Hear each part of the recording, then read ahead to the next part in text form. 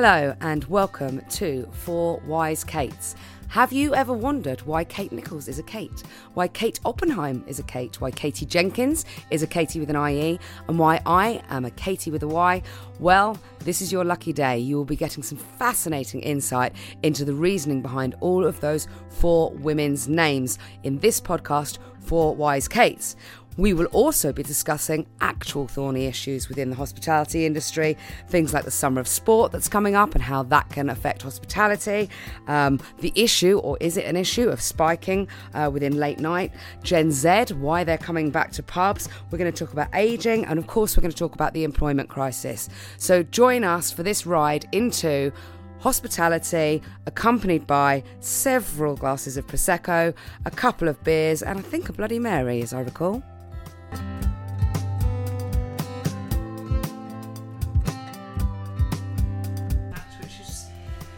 Do you know what? I chose it because it was a slightly lighter option. I thought I could perhaps then get through the next hour. See, I've got a Bloody Mary because that's a morning drink, isn't it? A Bloody Mary. Yeah. That's the breakfast drink. I'm just not very good with hot stuff. No.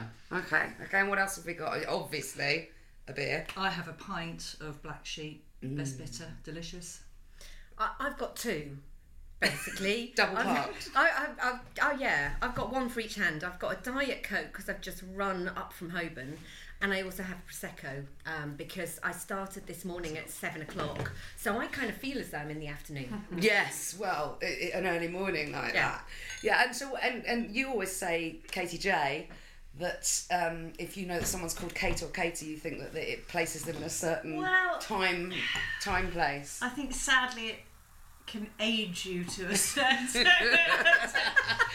I mean, it doesn't make. It's not like a Vera. You don't mean age. It's not a Vera or a Ethel. There was a moment in time in the 70s and 80s, is what you're saying. There must have been someone who was in sort of late 70s, early 80s, mid 70s. That's a good point. I've got a confession. I'm 60s. I'm mid 60s. You were cutting edge. And it was apparently, according to my mum, it was the Tom Jones new Pussycat song. Okay. Loren that always called me Catherine. Oh, really? But all the best people were born in the 70s and 80s or came of age in the 80s. Absolutely. Yes. Yeah. The 80s. Yeah. My decade. So you're a Catherine? I'm a Catherine. With a C? With a K. With a K, right. E-R-I-N-E. Same. Oh. Same. And you're the same? Yeah. I always wanted to have the Y. R-Y when I was Catherine, growing up, because I always thought that would be far better. Yeah, but I think that I don't know, that makes me think of somebody a bit older now with a K and a Y. Maybe not. Yeah, definitely. Maybe not. Whereas a Catherine with a C or without the Y doesn't so much. So, Kate Nichols. Why are you Kate Nichols? I am a reluctant Catherine. Wasn't supposed to.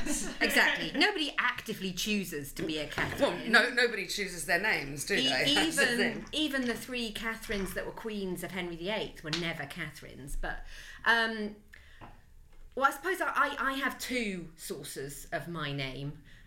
One which is the official one, and one which is my mum being pregnant and drunk, I think. At the same time, or? Yes. Right, okay. Yes.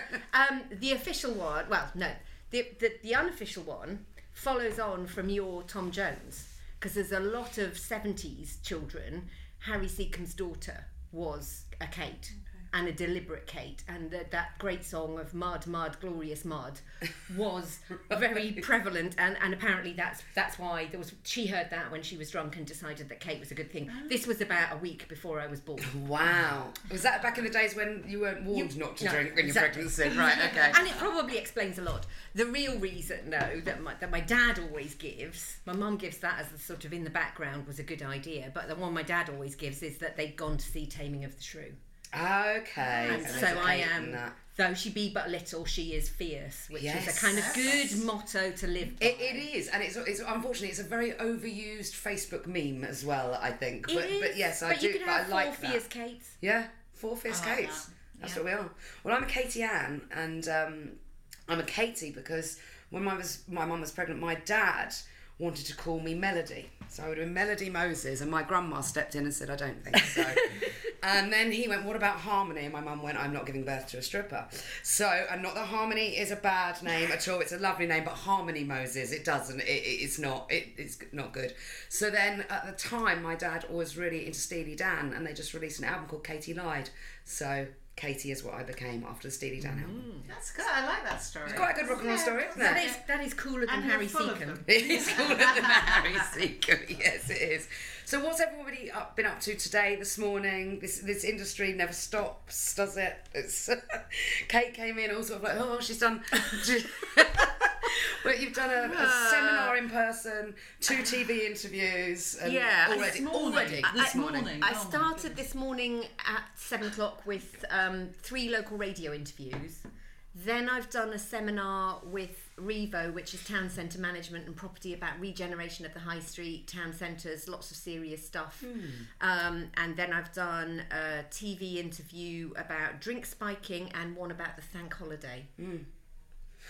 That's 3 very different Which topics. is why, and a podcast ahead of this one, which is why I kind of feel that it's Prosecco and it's 4 o'clock. Totally. Oh, absolutely. It's always sun's over the yard on somewhere, isn't it? Well, it is, and it is actually. It is. It's come 12. Yeah. And so actually, drink spiking, that is a fascinating area. There's a woman And horrific. who's also called Katie. I swear to God, she is actually called Katie. Who runs SID? Do you know this? Check Yes. Your Drink. Yes. And you can buy these packets, and you can sort of check your drink for various different drink spiking drugs that could be around.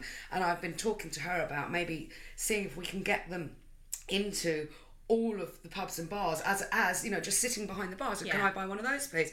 Not necessarily because that will always, you know, show that somebody's been spiked, but actually what a great deterrent for the nasty little... Absolutely, but you know, if you look at it, we've always had drink spiking. Yeah.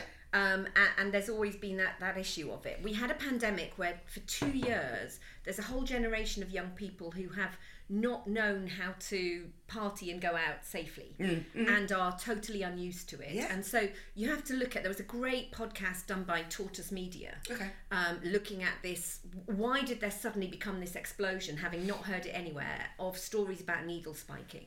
And why was that such a story that resonated with so many women that they felt that was somehow something that could realistically happen? And when they investigated, and there's lots of police forces that have investigated, they can't find any evidence of needle spiking anywhere. Really? Anywhere. So why did it suddenly blow up in the media? And a lot of what they found is people experimenting with drugs and not knowing what drug symptoms were like, and drink. And the most common form of spiking in drinks is alcohol. Somebody puts an unexpected vodka in your vodka and Coke. Somebody puts, and that's something that late night operators have had to deal with for a long period of time. We did some research fairly recently, it's not post-pandemic, sorry, this year, earlier this year, and the proportion of people who say that either their drink or someone in their party drinks has been tampered with, I think we said, rather than spiked. It was around 1 in 4, and this was across the age. It was higher with. It was 1 in 3 for Generation Z, Gen Z. That is an insane amount, and that's people who are aware of it, so to speak. Yes, but we don't talk about it much as an industry, and I get the last 2 years of everyone's heads have been on different things. Yeah. But if we can't provide. You know, we talk about providing this amazing customer experience and making sure that every touch point is glorious and fun and everything else, which we absolutely should. But if we can't, if it isn't a safe place for people to go out in, then and whether it's happening or not, or whether it is spiking or tampering with alcohol, adding alcohol, or just people not aware of what their limits are and mixing things that they're not familiar with. We just need to make sure that there's a perception out there, and we need to address it, and we need to be doing more as an industry to be able to make sure people are aware about not leaving their drinks unattended, having the little bottle tops that go in bottles that you can drink from then, and as you say, these little tabs that you can put in, because why did we all hear those stories? Why was it all believable? All those stories came out a week after Sarah Everard was killed. Yes. And you had a whole spate of really serious violence against women. And so it becomes an issue where you think, this is a story that has got potential. It could happen. We think it could happen, and therefore it spirals out of control. But it's a really good podcast episode to listen to. Yeah, I will give it a listen. I mean, actually, my stepson and his girlfriend got spiked a couple of weeks ago, and she was incredibly ill, really, really ill for it. And he sort of tried some of her drink, so he was ill as well. And so I mean, it's funny, isn't it? Because when we were younger, obviously we were all incredibly young still, but when we were a bit younger and we were all at university and stuff, it wouldn't across my mind. Wouldn't across my mind to not leave my drink with the bouncer when I went to the loo or outside. You know, you see, I was in the 80s. I think there must have been a lot of publicity about being careful about your drink, because you wouldn't have left a bottle on the bar and you always kept your drink with you. Right, so maybe by the 90s that had dissipated a little bit, because when I was at uni it was sort of late 90s. A lot of these things, you know, when there's a lot of publicity about it, everyone's very careful, and then it takes sort of a few years to go past where there's no incidents, and then it rises up again. Do we know what the sort of criminal responsibility is for that? You know, what kind of sentences are out there and things like that? Because that's something I would like to look into a bit, because I've got no idea whether it's deterrent enough. Did they ever catch the people that are doing it? I think that is part of the challenge, and the House of Commons report House of Commons Select Committee report that came out this week, which is what I was talking about in the media. They did an investigation on the back of all of these allegations and stories in the media, and as I say, needle spiking, which had never ever come up before. I'd never heard it. I'd never heard of it. And they found that there is a gap. There's a gap in the evidence base. There's a gap in being able to find out who is doing these things, because often you find out, or you experience it, unlike your stepson and his girlfriend, you don't feel it immediately, or you feel it immediately and it's pretty obvious that it's presenting as drugs or excess alcohol when they're tested. Yeah. But a lot of people, there is nobody that you can prosecute or do anything with, because unless you actually find somebody in the act. I think as well, the report also said that drink spiking wasn't a criminal offence. So one of the things that they were looking at was criminalising it. Yes, absolutely. So, well, because where's the deterrent otherwise? You know, if you know that even if you manage to spike someone's drink, you might manage to get your way with that person or whatever you were planning on doing, whether you're planning on robbing them, whatever. But if you do get caught, it doesn't matter anyway. Yeah. So well, this was what they were interested in exploring, because you had all of these stories, and I'm in no way discounting the fact that these things happen and do happen. Yeah. But what they said was they didn't see a corresponding spike in sexual assaults, or robberies, or burglaries, or violence afterwards. So, you know, not that the two are entirely correlated, but you do get a spike in allegations of drink spiking at the start of every Freshers Week. Of course. But you sometimes then get a correlation with it, that there's an assault that goes alongside it. But you had these thousands of claims of needle spiking and no indications alongside it. So I think there's a lot more work that needs to be done there. But certainly criminalising it and making it illegal would be a big step forward. Well, yeah, because the owners can't just rest on the outlet and the operator, can it? Because they, you know, I mean, especially if you look at the nighttime industry, I mean, how bloody tough have they had it over the last couple of years, and now you're throwing something else for them to deal with, or something else that's giving them bad press, etc. So it needs to be sorted at government level, not at individual. And I think it was really good as well that they talked about supporting the nighttime economy to be able to help deal with this, either through public education or training for the door supervisors, because you've had a lot of door supervisors leave, so you've got new staff who've not been trained in this. But it's a very difficult situation. If somebody buys somebody a vodka and coke, or asks for a vodka and coke, and the bar the waiter is sort of asked for a triple instead of a single, how do you know that that's a spiking incident? How do you know what's going on? But you can train people about how do you look after vulnerable people, how do you treat their stories seriously if they claim that they've been spiked, how do you help them, and then how do you communicate to the police and get the police to take it seriously. Sorry, it's gone very heavy and dark. No. Yeah, I mean, normally it's at the end of the night that you start sort of tackling these issues, but no, I think it's something that we're just not always aware of it. It's not. I think a lot of people think it's quite new. Obviously, you guys have just said it isn't new, and I think because of that, there aren't processes in place. I think that's the issue. But again, those processes shouldn't come down to the individual operator. No. What's the again? Sorry, only vaguely along these lines, but there has also, again, going back to some of the research we've done, that there has also been, and across the board, a sort of decline in alleged decline in Gen Z drinking at all, doing different activities, different ways of socialising, etc., or just not drinking when they're going out. Which, how I mean, I'm interested.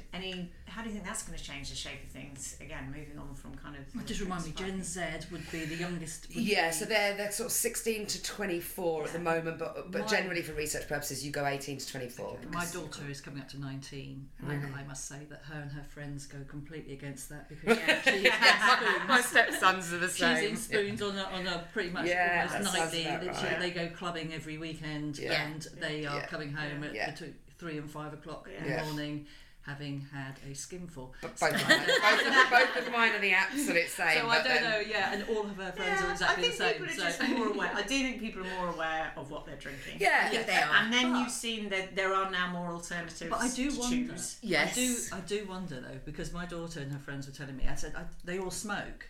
And I said, but the statistics coming out this maybe a couple of years ago now were showing that that generation didn't smoke, but they all, when they're asked, they all say they don't. Yeah. And I wonder how much, because they have this, we don't smoke, we don't drink. It's that And kind then of they go halo, out. isn't it? And also the schizophrenic nature of Gen Z, Yes. where they really want to do clean living. Yeah, I'm a vegan. But they're 22.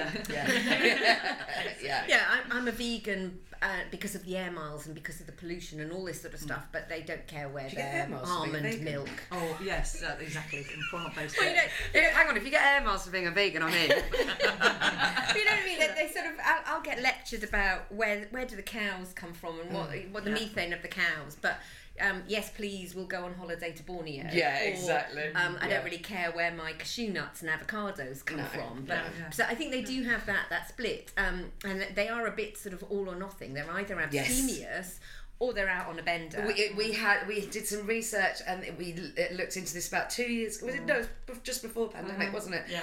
And we looked into this, and it really was the dichotomy. It was either I am straight down the line, I do not drink, I am a vegan, and I really care about what brands do as their sort of CSR side of things, or it was screw that, I'm off to tear the arse out of it. It literally was a cross between the two. Yeah. And sometimes The same person. Sometimes, I think it is the same person doing. Like I let doing my both. hair down once a month. My daughter came up with the classic one where she said she was vegetarian. She came home and she went, yeah, but not when somebody else is paying.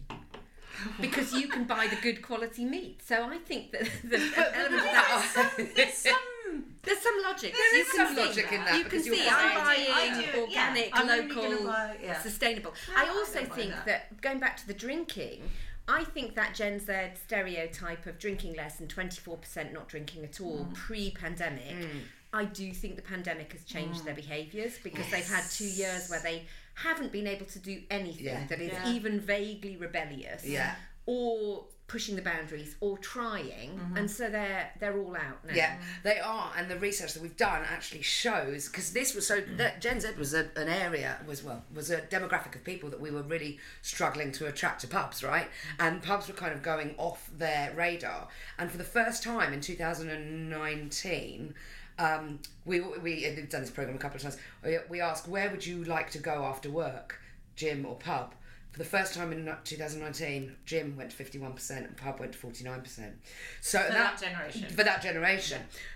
Fast forward, post-pandemic, we'll come on to that later, we are now looking at the fact that Gen Zs were the first out of the traps, and then now their visit frequency, their spend, everything has gone up. I wonder whether that is partly as well because they've spent 2 years living with their Gen X parents. What do you think? What, their alcoholic parents? Well, do you know, but you know, you get into the habit of doing something because you've gone out with your parents, and that, you know, the Gen Zs, their parents are Gen Xers. Yeah. So we're a little bit more resilient at going through adversity, crises. The millennials. Speak for yourself. Can be very careful. Just squeeze. I squeeze into the last year of millennials. Now you all know how old I am. There is young and old millennials, but I want to know where I sit on this now. Millennials, by and large, their parents are baby boomers. Yes. And I do think that sort of, you flip as to what was the opposite of your parent, but I do think the Gen Zs have socialised with their parents for the last 2 years and have probably got a bit more taste of a Gen X lifestyle. That's a really, really good point, because when we had, the boys who were sort of part with us during some of the lockdowns, etc., because they're older now, but certainly they'd sit down and have a drink with us, and with the parents that they've got, it's not a surprise that they are not the stay-at-home vegan low and no fans. But yeah, you're right. It's kind of because you do adopt behaviours of people around you, don't you? You see what the norm is, and if you are sort of 18, 19, 20, up to the 24 and starting your first job, your norms are what your peer group and the other people at work are doing. If you work with a lot of millennials, they are probably going to the gym after work, and that becomes your norm because you see it's normal. Yeah. If you're with your parents who are Gen Xers and who are opening a bottle of wine at 6, then What has that filtered through, Kate? To Which one? Drinking, Kate. Sorry, Kate. To drinking trends and things. Do you think, like what people are drinking? Is that how is that changing?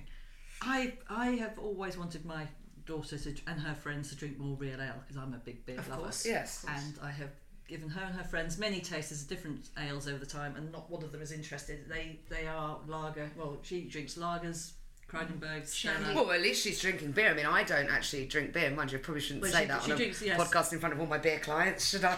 Well, she also drinks, when she's out, she drinks a lot of shots, cocktails. In fact, it's what she doesn't drink. So she started off with a lager, then move on. I mean, she was saying the other day about, I quite like a tequila shot. And your daughter sounds like ace fun. I think we should get her on the next time. And wine. She's now developed a taste for white wine. Her father, my husband works in wine, so she's particular now about the white wine she'd drink.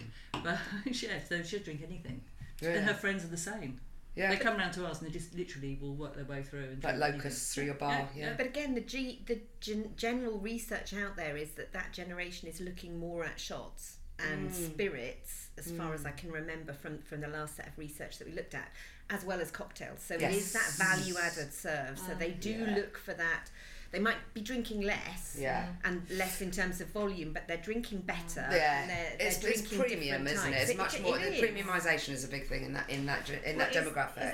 Is that when they're going out as well? Like, because they're preloading at home. That's never going to change. I strongly believe that. All students have always preloaded. Of course they do, absolutely. But the interesting thing about the cocktail side of things, and I think this is because I don't think people really valued a good cocktail before lockdown. I think they were just like, cocktail's a cocktail. And then all of us tried to make them in our houses and went, my God, this is hard work and I'm not getting the results that the barman in X bar would, etc. So that's why cocktails, and that's shot up. I mean, the consumption of cocktails has I think it's the biggest rise in category, actually. Yeah. It's such a treat. I think that's the other thing, isn't it? When you're going out to have a really lovely cocktail. I must admit, I'm quite lucky. My husband is quite good at making cocktails. We used to have cocktail and pizza night. We'd make our own pizzas and have cocktails on a Friday. Sounds so Put the music on. Who's doing it well then to sort of bring consumers back out of their homes? And I think some of them are running straight to hospitality anyway. But I think the late night side is doing really, really well for getting those people back out. I think, the Alchemists and Alchemist the Be At One. I ended up in an Alchemist in Leeds 2 weeks ago. I was doing a sports sort of pub safari, taking some clients around really good sports pubs, and at the end we ended up in the Alchemist. And just what they do, the theatre, and exactly, you cannot recreate that anywhere. My 16-year-old went out with her friends into the centre of London for a meal without parents, and ended up at the Alchemist. Now I know they can't drink, but it was just that was her aspirational go-to when she could see because she'd been out with her elder sister, the sort of tiers and umbrellas of cocktails, the theatre of it, the dry ice, the glamour. I had one. Exactly. It was. She saw that as a really grown-up, glamorous, aspirational experience. And a lot of that, of course, and I'm not saying the Alchemist plays to this because I think they're incredibly good at what they do, but it's that Instagram generation thing, isn't it? It's I mean, how interesting is that? On an Instagram, it's not. How interesting is the dry ice? It's a very late millennial because the Gen Xers and Gen X doesn't know what to do. Gen Zs, I got the wrong thing. The Gen Zs. It is irredeemably naff if you go out with the 16 to 24-year-olds to Instagram your food. Yeah. Is it? Oh my god! Absolutely. I've been doing it wrong. Absolutely. No, you've been doing it right for your generation. Oh my god! And my old friends. Can I have some more prosecco, please? they totally look down. Yeah. You know, if you get my 16 and 19-year-olds onto millennials, they are so disparaging about millennials. Right. They are so self-centered. They obsess about themselves, and all they do is take photos of their food or themselves. It's just naff. Brilliant. It's Well, my naff. husband will be That's over good. the moon to Totally. hear that because it drives him bonkers when I take about- pictures of my food. What so. about the sport? I'm interested in the sports safari as well, Katie. Oh, Because it was fun. I know that you are, cutting edge sport knowledge.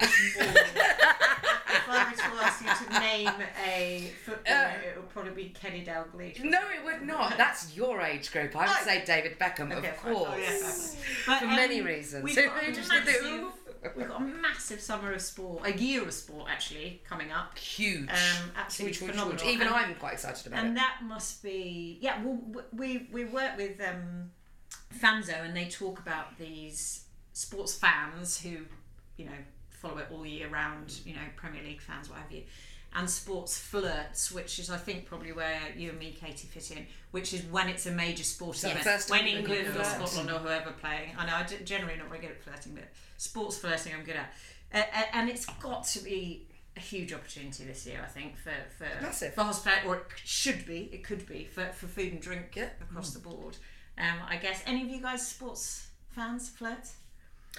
I'm probably a sports flirt. Yeah, I In am. that I like the big fixtures. Yeah. I can pass knowledgeably for Yeah. various sports, but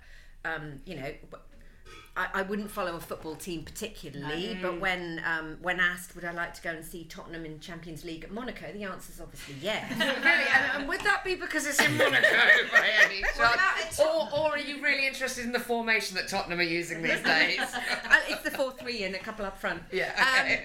4-3 and a couple up front. But I think I'm probably quite typical.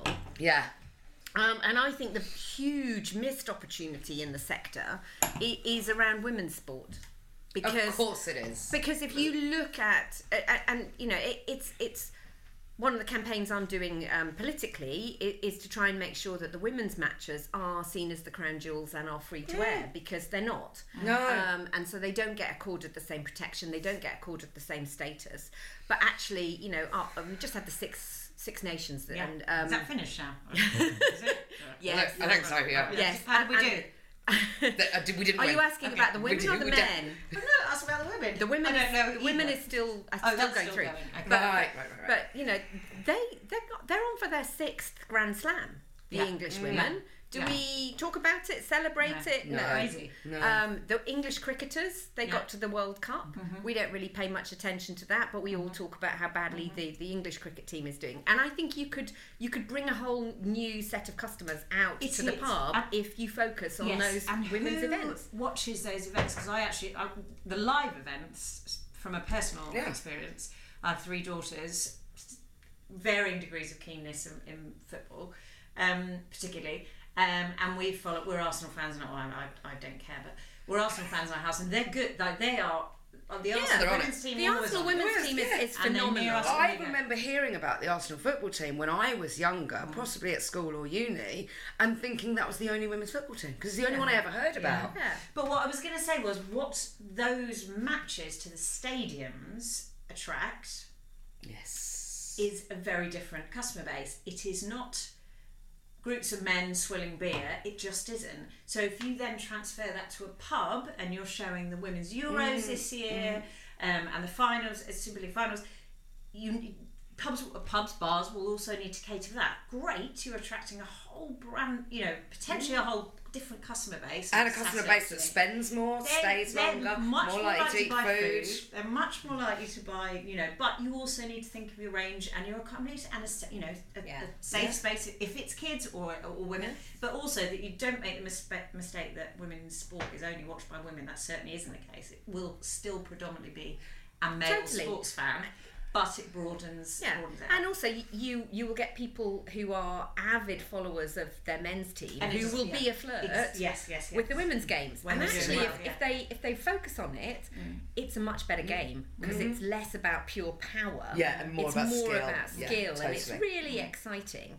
The other thing you can add into the mix is that if you do, you'll get bigger groups of women. So I think the average in your research, the average group size is 4 for men going out. Correct, yeah. It's bigger when it's a group of women that are going to go out. yeah. And these are different games at different times of the year, different times of the week. Yeah. And let's not forget they sold out Wembley. Yeah, exactly. You know, the women's football team Yeah. in the Yeah. Women's World Cup sold out Wembley well ahead of selling out Well, Wembley. You got some tickets, I've didn't got the Euros final is at Wembley Yes. this Got summer, and tickets. I've got tickets. I mean, who knows if England will get there? But Yeah, but either way, that would still be we're really there cool anyway. to watch. So it's exciting, it's growing, and a phenomenal opportunity, I think, for the on-trade. Yeah. But as you said, Katie, earlier, I think very, very few pubs told us that they were showing it. About 20% anything said at the that they were moment. going to show it. But we need to be communicating that out more. Absolutely. You Yeah. know, in your research that you trying. shared with me, you know, there are more people said they would go and watch a women's football match, the women's Euros. Yeah. Not a women's football match, the women's Euros. More people, not In a women, pub. said that they would go and watch that in a pub than would watch the Six Nations. And the Yes, Six Nations yes. is just seen as something standard Yeah. that you do. Yeah. So partly it's about the broadcasters. Let's make it accessible. Let's make sure people can do it. Let's make sure that people know that volume of people is Yeah. ready, willing, and able to go out into a pub, bar, or Yeah. restaurant to watch And it. great- One of the things that we wanted to prove with that research, actually, and I remember because I'm not a women's football fan. I've never really been into it, and I'm now starting to watch I it. But played Katie, it. you played it. When did you play it? At university. Industry charity match, maybe? Industry charity women's football match. I can see it coming on right now. Excellent. Maybe about 5-a-side. I don't think we need to be doing the full hour and a half. Anyway. One of the things that we really want, because Katie's really into the sort of women's sport and women's football, and one of the things that we were really keen to do was show the value of that customer, because presumably that's what every single publican licensee wants to see. It's all very well and good, yes, I'm doing it so that the young girls that come into my bar can see it and be it, but actually, where's the cold hard cash for me? And we've proven that it's valuable to them. So what do we do to get them to take it up? I think we just got to get it into the press more, haven't we, Yeah. really, and make sure that people... And I think if we come back to figures about the spend per head, I think that's a key driver. Because if you say about, I think, what would you say in terms of the men's matches? £24? It was £29 on average on drinks, which is almost double the average. Yeah. And that for no, the for average men's visit. matches. So Yeah. it'd be quite. What was the corresponding for the women? Did we do anything on the Off women's? the top of my head, we have, but We might have. be able to get Because there. interestingly Yeah. for that was how low the food spend was, because men So traditionally don't so eat when men they go men to generally match. spend, so an average male sports So fan it's going into a £12 pub was £29 on drinks and £12 on food. But when you switch that to the women don't spend a lot less on drinks. They do spend a bit, but a lot more on food, which of course is where margins might be more favourable. So And also, they are more likely to plan, they're more likely to book, and they're more likely to want seats. more And likely to all of return that as well. is sort and of order bottles of wine. exactly. And things that If you're having to Totally. pre-order Yeah. and pre-book, and that's guaranteed money in the till before you start, because they've reserved a table to sit. And watch it. Also, those families, those women or those families, are bringing in Yes. your future customers. Yeah. So if these kids, when I was a kid, we didn't do a huge amount of going to pubs and bars, but it won't surprise you that my stepsons, from a very early age, knew that a lemonade and a packet of crisps was so that stepmother and father could have a couple of hours in the pub, watching football sometimes or whatever. So we also need to be almost feathering our nest for the future generation. We need to be proving to them that it's an inclusive place to be, and that actually it's somewhere where everybody is welcome. And actually, as we started, sort of, well, maybe not you, Katie, but sort of, they'll see how people do drink safely in those environments. Yes. Not me. 'Cause I've been out with you over the last 2 days. Yeah. That's not. We've been in Amsterdam working, the two of us. So we've hosted 2 days worth of. A hard work study tour, was it? No, it wasn't. No, it was I've been client. on- It was client workshops. We I've flew been out on a study tours with Sunday. you before. Let's not mention New York. What goes on in New York stays in New York. We actually genuinely we were running workshops every day for both days, and we finished at about 1:30, didn't we, yesterday, and then went for a nice lunch by a canal. Gorgeous. And then Amsterdam's both got on our beautiful. delayed flights home. Yeah. Well, just finishing off on the sports thing, because it popped into my mind earlier. Moving on from the women's sport, obviously the World Cup this year, and Kate O might have some thoughts or might have spoken to people about this.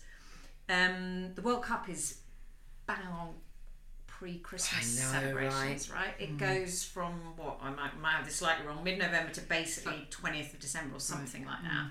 Again, apologies if I got this wrong. But it occurred to me, I was talking to some operators last month. How do you prepare for that? Because what would normally be, hopefully this year, a back to normal.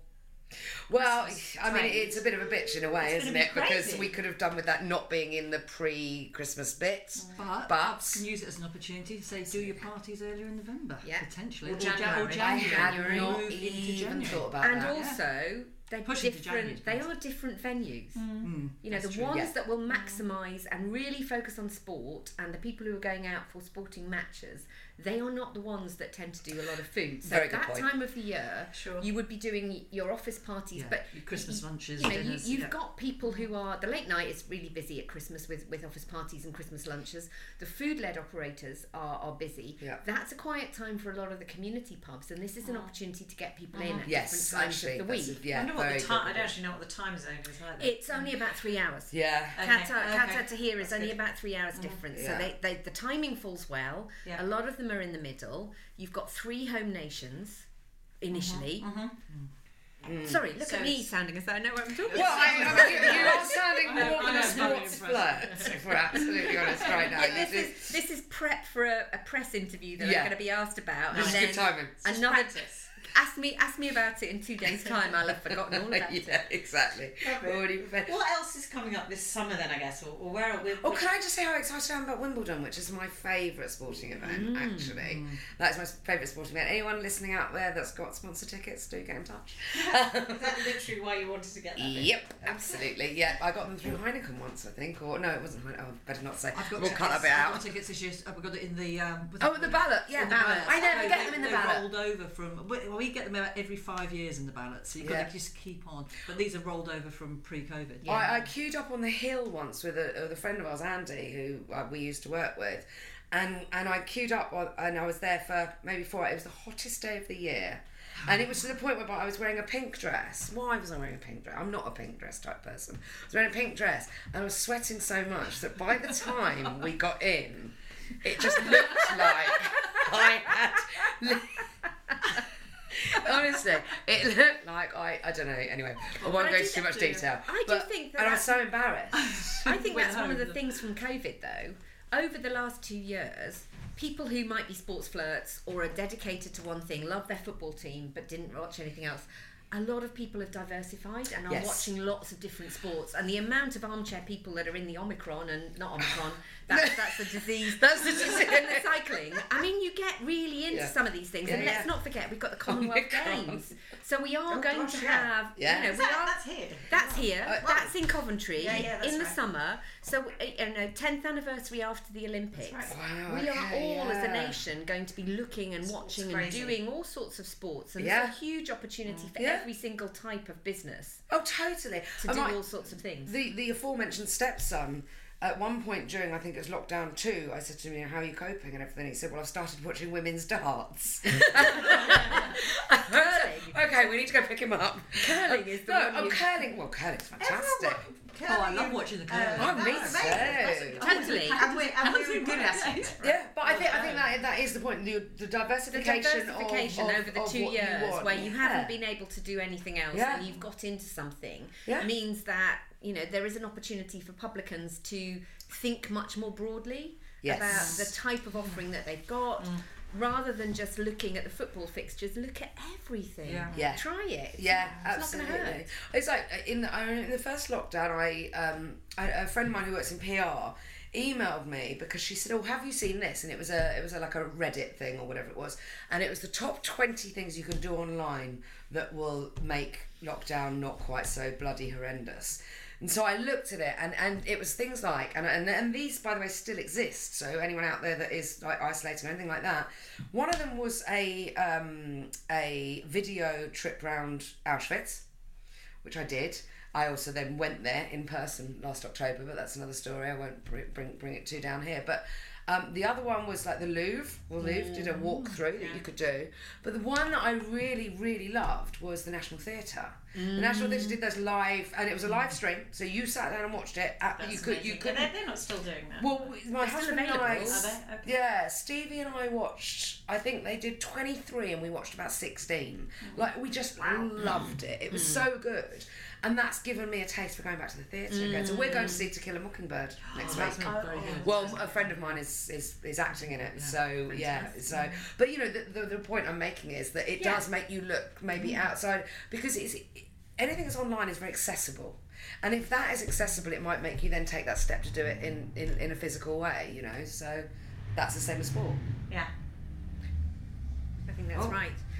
And you can use, talking about accessible, just to take it a little bit further, which is one of my hobby horses, accessibility for everybody to come back. Yes. We need to look at sort of physical access and access and space. And you can use all of those online resources to take people walking around, to show somebody how accessible your tables and chairs are, how you can get a wheelchair in, how you can move the furniture.